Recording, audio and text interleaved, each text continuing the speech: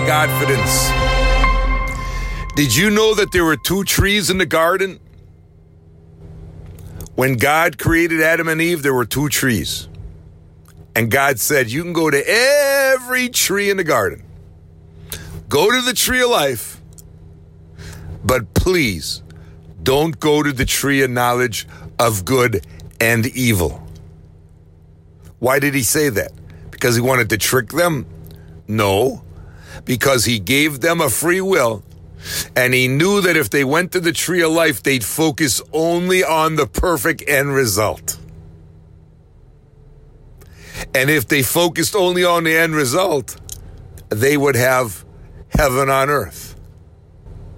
But of course, we know that a fallen angel named Lucifer came down into the earth, disguised as a snake, and convinced Adam and Eve that if they ate from the tree of knowledge of good and evil, which wasn't a fruit, it was just speaking.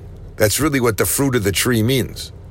That if they started speaking out good and evil, they would become like God.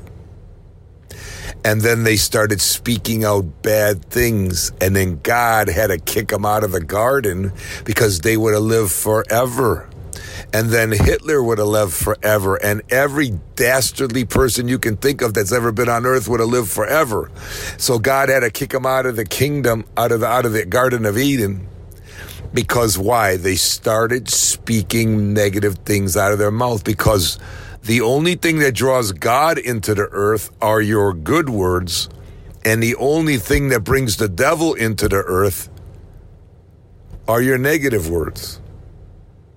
You see, God and the devil are both on the outside looking in, because God made a declaration that he gave this whole earth to Adam and Eve, so you had to have a body to have authority on the earth. I know that's hard to comprehend for some people, but God has no authority on this earth.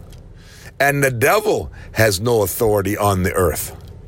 But when people would say, I hate President Obama, they permitted the spirit of hate to come into the earth. When people say, I hate Donald Trump, then they permit the spirit of hatred to come into the earth. But when you say, God bless my spouse today, God bless my children today, God Almighty has such joy because he says, thank you for permitting me to come into your life, and now bless your spouse, and now bless you. So you see, there were two trees in the garden.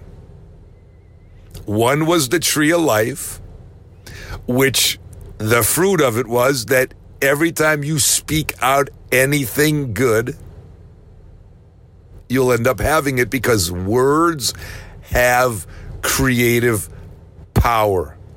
Jesus said, I didn't say this, Jesus said, by your words you will be blessed, and by your words you will be cursed.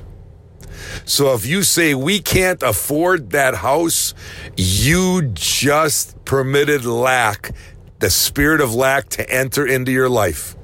And now your children start hearing, we can't afford that car, we can't afford to go to Disney World. And now your children have the spirit of lack because you're speaking over them all the things they cannot have. I'll never forget when my daughter Becky was dating a boy named Jesse, and then he moved to Celebration. And about the second or third day, he and my grandson and I were driving around in a car. And I think Josh was probably only 5 years old then. And one of those Raptor pickup trucks came by.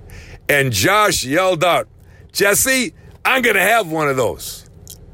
A Raptor. And Jesse said, you can't get a Raptor. Those things cost like 80 grand.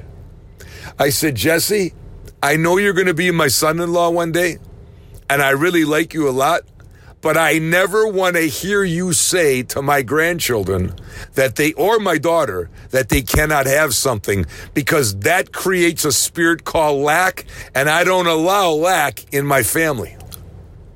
And you know what? I'm very proud of this young man, because he's been married to Becky for quite a while, and he's not like that anymore. But can you see? He was brought up that way. His mother was a single parent. She didn't have any money. She had to tell Jesse, no, we can't afford that. No, we can't get a better place. No, we got to live in this crummy apartment. No, we can't get a car. No, you can't get that. No, you can't get that. And then all of a sudden, that demon called lack comes into a house and takes over. Yes, there are and were two trees in the garden. There was the tree of life, which was the perfect end result, and there was the tree of knowledge of good or evil. And the tree of knowledge of good and evil doesn't help us because it causes us to start judging people. So if you're watching cable TV, and I don't care if you're watching the liberal side, and I don't care if you're watching the conservative side, it's not helping you at all because now you're judging the other side. And the scripture says, as you judge, you will be judged. So God said, stay away from the tree of knowledge and good and evil. Don't gossip about people. Don't talk behind their back, because all you're doing is giving the enemy the open door to go and create havoc in that person's life. It's so simple, isn't it? But how come they didn't teach me this? They didn't teach you this. I went to a religious school. I went to church every day, but nobody taught me these things. I'm not mad at anybody. It's just sad that most of us have to be hearing this at 25, 35, 45, or like me, 70. That there were two trees in the garden. And all God says is, hey, when you speak out any kind of blessing, I will bless whoever you tell me to. So every time anyone you love and care for comes to your mind, you should say, God bless Susie. God bless my mother. God bless my neighbor. Do you know that that's all God needs is those words of faith, and he will unload a pile of blessings all over the people you're praying for. But if you're criticizing a brother-in-law, if you're saying bad things about a neighbor who says bad things about you, you're just as bad as the neighbor now. Do you see why Jesus says, forgive your enemies or you'll never get your prayers answered? Because you're becoming just as bad as the problem. You're trying to get even with the people who have done bad stuff to you, and it doesn't work. It's the reason that so many people on this earth are living lives so short of what they could, because if we could take all the words you've ever said and all the words I've ever said, and we could listen to them, it would be shocking to all of us how we went to the tree of knowledge of good and evil and we've just vomited over our loved ones.